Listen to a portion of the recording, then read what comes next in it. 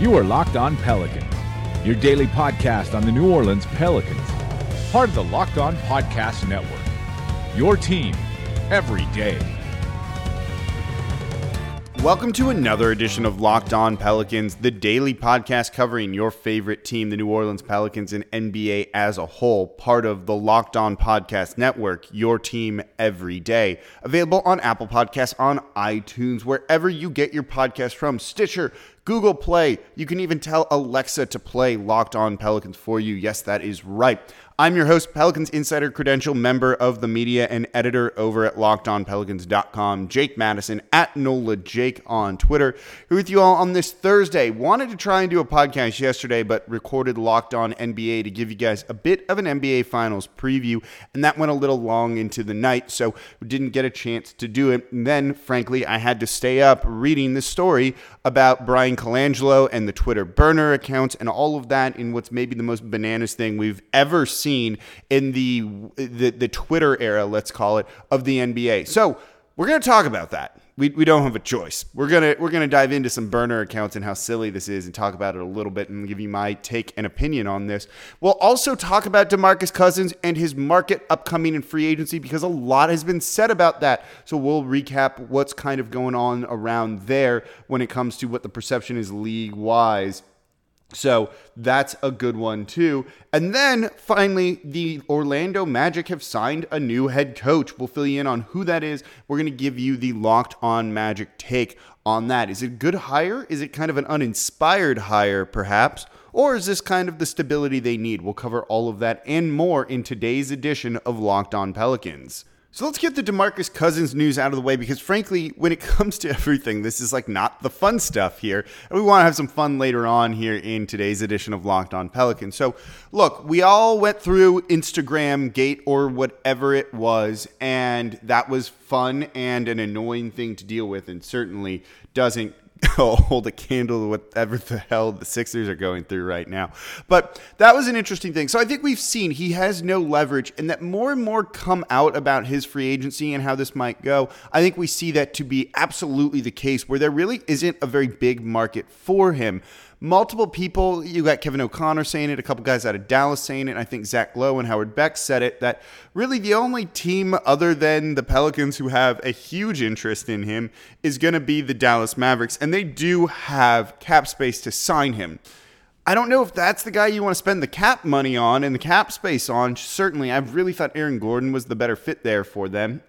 So that's really the only one that's a threat there. And I think it's more like if he wants to go there, like go ahead, take your money and go to Dallas, who's not competing for a little while. And this Pelicans team will try and figure it out. As I told you guys last week, it sounds like everyone in exit interviews were saying, yeah, we're okay if we don't have him. It's not saying we don't want him or he's a bad teammate or anything like that. It's more just saying like, yeah, we can get by and it'll be fine if he doesn't end up re-signing here and maybe don't cripple this team potentially, only crippled if he doesn't come back healthy, to kind of bring him back. So that's kind of where that stands. Zach Lowe said on a podcast with Howard Beck he thinks the Pels are going to re-sign Cousins just to do a sign-and trade and move him later on. At that point, that guy could maybe then get moved to after a year.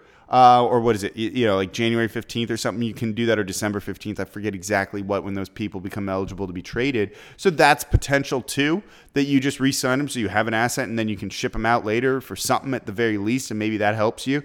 But that's also dependent on him playing well. So it really comes down to how do you feel about his health or not. But it certainly doesn't sound like the market really is there, leading some to believe that maybe the Pels are going to try and play hardball. That goes against recent Pelicans history of negotiating against yourselves or feeling kind of the pressure of other teams and forcing you to make a deal. Supposedly it's come out that Jrue Holiday had a more lucrative contract on the table at one point from another team than the Pelicans. Though that's anonymously leaked, this hasn't been proven, and that could show that the Pelicans just put that out there to make themselves feel better, to make the perception better about what it is. Because you see that Holiday contract, which now looks fine, to be honest.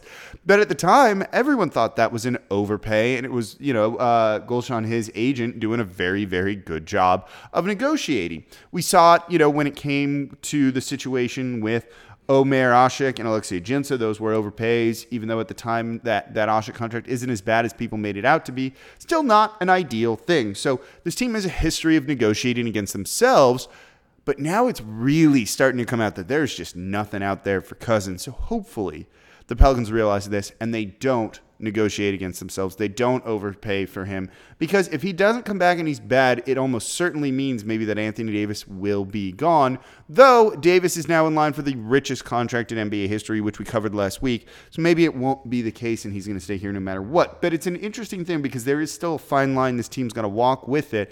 And as we get closer and closer to free agency, which after the draft and everything, it doesn't sound like there's a whole lot of interest in DeMarcus Cousins, nor necessarily should there be when it comes to that injury that he sustained, and it just sucks. It's a matter of life. Life is fair, blah, blah, blah, blah, blah. And it's just a crappy situation all around, yes, but it's the one that he and this team has to deal with, and you've got to go forward with that in mind. Don't forget, Locked On NBA is 5 days a week, Monday through Friday, covering everything you need to know about the association. And my God, is it fun right now when we have this crazy Colangelo story. You've got the rematch, the fourth straight finals appearance for the Cavs and Warriors facing off. Do the Cavs even have a chance in this one? Well, John Corrales and I talked about that. We really tried to find a way they could win. We didn't really come up with a good one in the Wednesday edition of Locked On NBA. So if you need a quick primer on the finals, definitely give that a listen. We also dive into where the Celtics and the Rockets go here after their losses in their conference finals. So make sure you listen and subscribe daily to Locked On NBA. So the burner situation and the Ringer article that has now really shaken up NBA Twitter and just NBA coverage in general. And this is maybe the most ridiculous story I've ever heard, just because people did research on this and some of the stuff he was saying. But overall, when I first heard this and when I first read this, I didn't really feel all that surprised. So if you haven't heard the story yet, basically it sounds like Colangelo, or at least the Ringer thinks it's him, had 5 burner accounts, so accounts that he just kind of created to monitor or say things and pretend wasn't him, kind of what happened with Kevin Durant earlier in the year or last year. I forget what it was at this point. They all blend together. And use that to kind of talk trash and crap on his own players, kind of leak some own trade moves and philosophy, and just kind of be an ass is maybe the best way to put it, which kind of is what's best for Twitter and how it's best used. And that's kind of the situation here. So overall, it's a weird story because you would think an NBA executive with so much to lose if something like this were to get found out would go and do this. But again, my initial reaction was, yeah, this kind of sounds about right. So the way I look at it is, look, no matter how successful you are or anything like that, you're always, there's people gunning for you in a weird way in these roles that you have. Hell, I get it where people say, can we get a new host, or you're shit and you're terrible. And I've done a good job of tuning that stuff out for the most part. But I get at the high level when you have even more people than like the 2 or 3 that do it to me. Thank God it's not more than that. That can get loud and can get frustrating, and you're expected to kind of walk that high road and not say anything and not kind of stoop to their level or react to that because you're better than that. But it's human nature not to just necessarily do that. You want to lash out and defend yourself. And so it sounds like potentially, this is no proof necessarily here. It's all circumstantial evidence that Colangelo lashed out through these 5 burner accounts. I mean, there's a lot of evidence, circumstantial evidence, that really does point to him. And you've got these great private eyes here on Twitter now that are kind of doing some digging and finding phone numbers and different things like that. And so this is an interesting thing. And it's a bad look. But again, one I think is common. Durant did it. I've had people tweet at me that I've kind of suspected maybe were associated with the Pelicans in some way using a burner account, to be honest about things. So, certainly I think that's kind of just human nature. You want to defend yourselves, and maybe you realize you can't say things publicly, so you go another route around it. But this is peak NBA Twitter, and this shit is awesome. And it is hilarious, and it is so dumb to do stuff like this. Again, it's not easy to kind of walk away from it, but I get it. And now the prevailing theory sounds like it's Colangelo's wife. They found that her number ends in a 9-1, and the number to reset a number of these Twitter accounts, or a bunch of these Twitter accounts, I shouldn't say number there, ends in a 9-1. And it looks like their Gmails could also kind of be that type of situation. So this is interesting, and a weird situation. If it's his wife, that makes even more sense about what's going on here. And, yeah, he probably tells his wife some stuff that goes on at the office, just like we all do. We come home, you talk to your spouse, your partner, whatever, and kind of just tell them about your day and maybe some of the things that happen in there. And yeah, a lot of people say like confidential things to their partners. Maybe you shouldn't. Maybe you've got to respect that work-home boundary, but a lot of people don't. And so I think that's maybe what happened here, and she went out to trying to defend her husband, and good for her. I like it. Defend your husband. I have no problem with that whatsoever.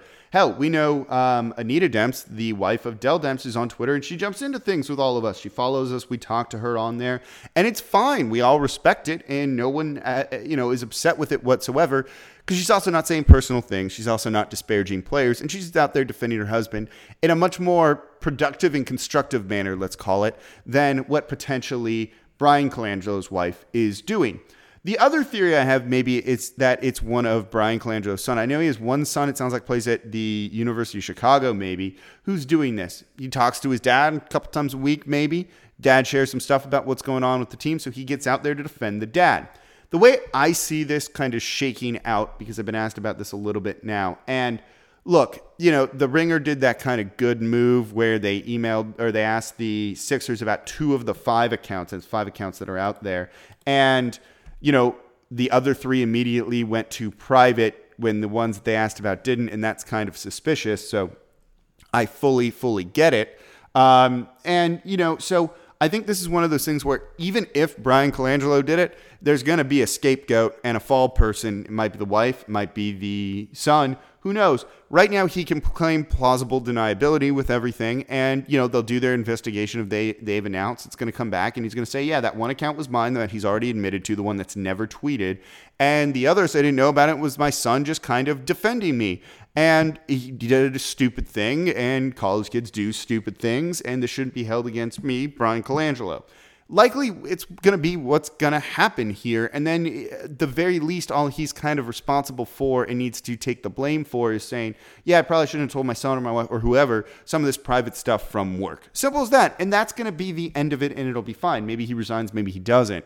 But overall, it's not going to blow up into be this amazing thing where the GM of a team just kind of killed his future job hopes. Not that he would have had one anyway after this, because of everything. So I think that's what's going to happen here. I could easily see it being his kid. I think that makes a lot of sense. And maybe he just followed some of those people in the past and just hasn't unfollowed them, like when his dad changed agents, let's say. So there's ways to kind of go about it. I think this is getting blown up more, and there's just more snark that's making it much more fun than this could actually be. But I will say, holy shit, is this a weird story. But again, one that doesn't surprise me regarding everything from what we've seen of players and how thin-skinned a lot of people are. So while fun and hilarious, I bet this goes on really with every team to this degree of the things that they say as well, disparaging players, different things like that. My God, though, if this was him, you can't, or even if it's someone associated with him, if you're Joel Embiid, if you're any of those guys on this team, how do you look at that man the same way again? You don't. And I think basically this should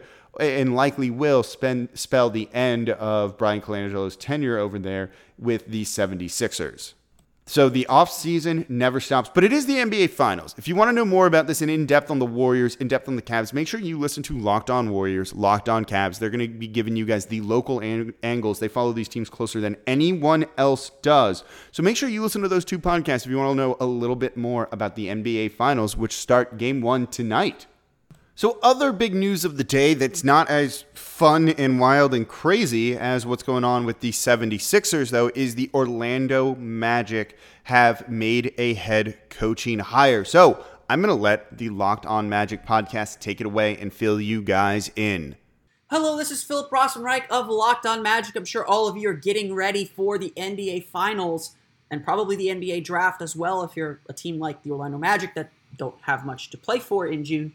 But a little bit of breaking news today. The Orlando Magic have hired Steve Clifford as their new head coach. The former Charlotte Hornets head coach, of course, had in my opinion, a fairly successful 5-year run with the Hornets, making the playoffs twice, helping turn around a franchise that was really down on its luck. A team that obviously had the worst record in league, or the worst win percentage in league history during the lockout year, and then was still struggling to get back up on its feet.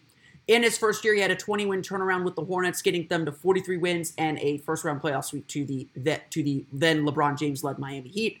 They would return to the playoffs in 2016 with a 48-34 record, and continue to struggle to kind of reach those lofty expectations again. The one thing that I really like about Steve Clifford for this Orlando Magic team specifically is that his Charlotte Hornets teams always had a set identity. Except for the last 2 years, which coaches tend to go stale after a while, but except for the last 2 years, the Hornets had a top 10 defensive rating. In fact, even in the last 2 years, the Hornets had a positive net rating. They missed the playoffs with a positive net rating. In fact, I would argue their 36-46 record, even through injuries, even through some of the problems that the Hornets had, was a vast underachievement, at least statistically it was. They were really a 500 team at the end of the day. And 500 gets into the playoffs in the Eastern Conference, so some bad luck in late games, so on and so forth, probably cost them as much as anything. But Steve Clifford here is a coach that establishes an identity. He has a high expectation level, and that helps young teams trying to take that next step, at least get into playoff contention. And that's where the Magic are right now, frankly. After 6 years missing the playoffs, never winning more than 35 games, they really need a coach that's just going to get them to that next level. They just need a coach that's going to get them to be competitive every single night. And that's not something the Magic have had for a very, very long time. And so this hire to me, yes, it kind of feels like the Magic settled a little bit. They went for a coach with some established ties to the franchise. He was an assistant coach under Stan Van Gundy from 2008 to 2012. But also a coach that establishes a culture, establishes an identity. And that's what the Magic need more than anything else. It is a retread. I probably would have liked to see them go with an up-and-coming assistant coach, give someone new a chance, but that comes with risk too.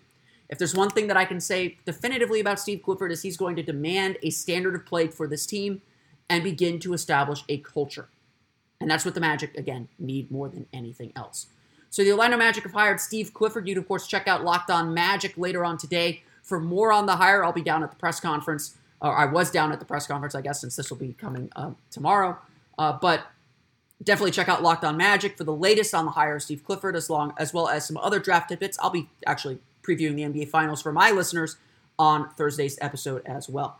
But for now, this has been Philip Rossman-Reich of Locked On Magic and Orlando Magic Daily. Be sure to subscribe to all the Locked On podcasts on iTunes, Stitcher, TuneIn, all the fun places to download podcasts to your podcast-enabled listening device. And I'll see you next time. So big thanks to Philip with Locked On Magic for that. Yeah, they've got Steve Clifford, who's a bit of a retread, but I think he's got the right idea here in his take, and it's that they need an identity and to kind of figure out who they are. They have a weird collection of talent, of people, and they've kind of been spinning the wheels, not really settling on what they want to do with this roster, with this team for a number of seasons now. That's not going to get you very far. That doesn't make it easy to evaluate future players and things like that as well. So I think that's going to be one of the biggest things for him, is just establish that identity. And I think that's going to be the biggest thing. They're going to play a certain way. They're going to know who they are, and you can build your team and roster around that going forward. So while, yeah, it's an uninspired choice, and I thought maybe Dwayne Casey would have been a better fit, it's still in that kind of same mold as that. And maybe he's cheap. He's well respected around the league. And undoubtedly, this means the Orlando Magic are in a bit of a better situation than they were yesterday. Is by a lot? Who knows? We'll find out. But certainly you have to feel this was at least kind of the idea of the right move that they needed to make. So that's going to do it for this edition of Locked On Pelicans. Make sure you listen to the Wednesday edition of Locked On NBA if you need an NBA Finals preview. Enjoy the game tonight. You got your update on DeMarcus Cousins. Not real much traction out there for him, and that's good for New Orleans. The crazy story going on with the 76ers, and of course, Steve Clifford being hired by the Orlando Magic. As we get further closer to the draft, we'll start previewing some second-round prospects that the Pelicans might look to kind of draft and sign. I don't expect much movement in the draft form, but we'll go over the options, the potential, and what they've done in the past to see if maybe we can get a little bit of a prediction about what might happen. So thank you all for listening. As always, I'm your host, Jake Madison, at NOLAJake on Twitter. I'll be back with you all tomorrow.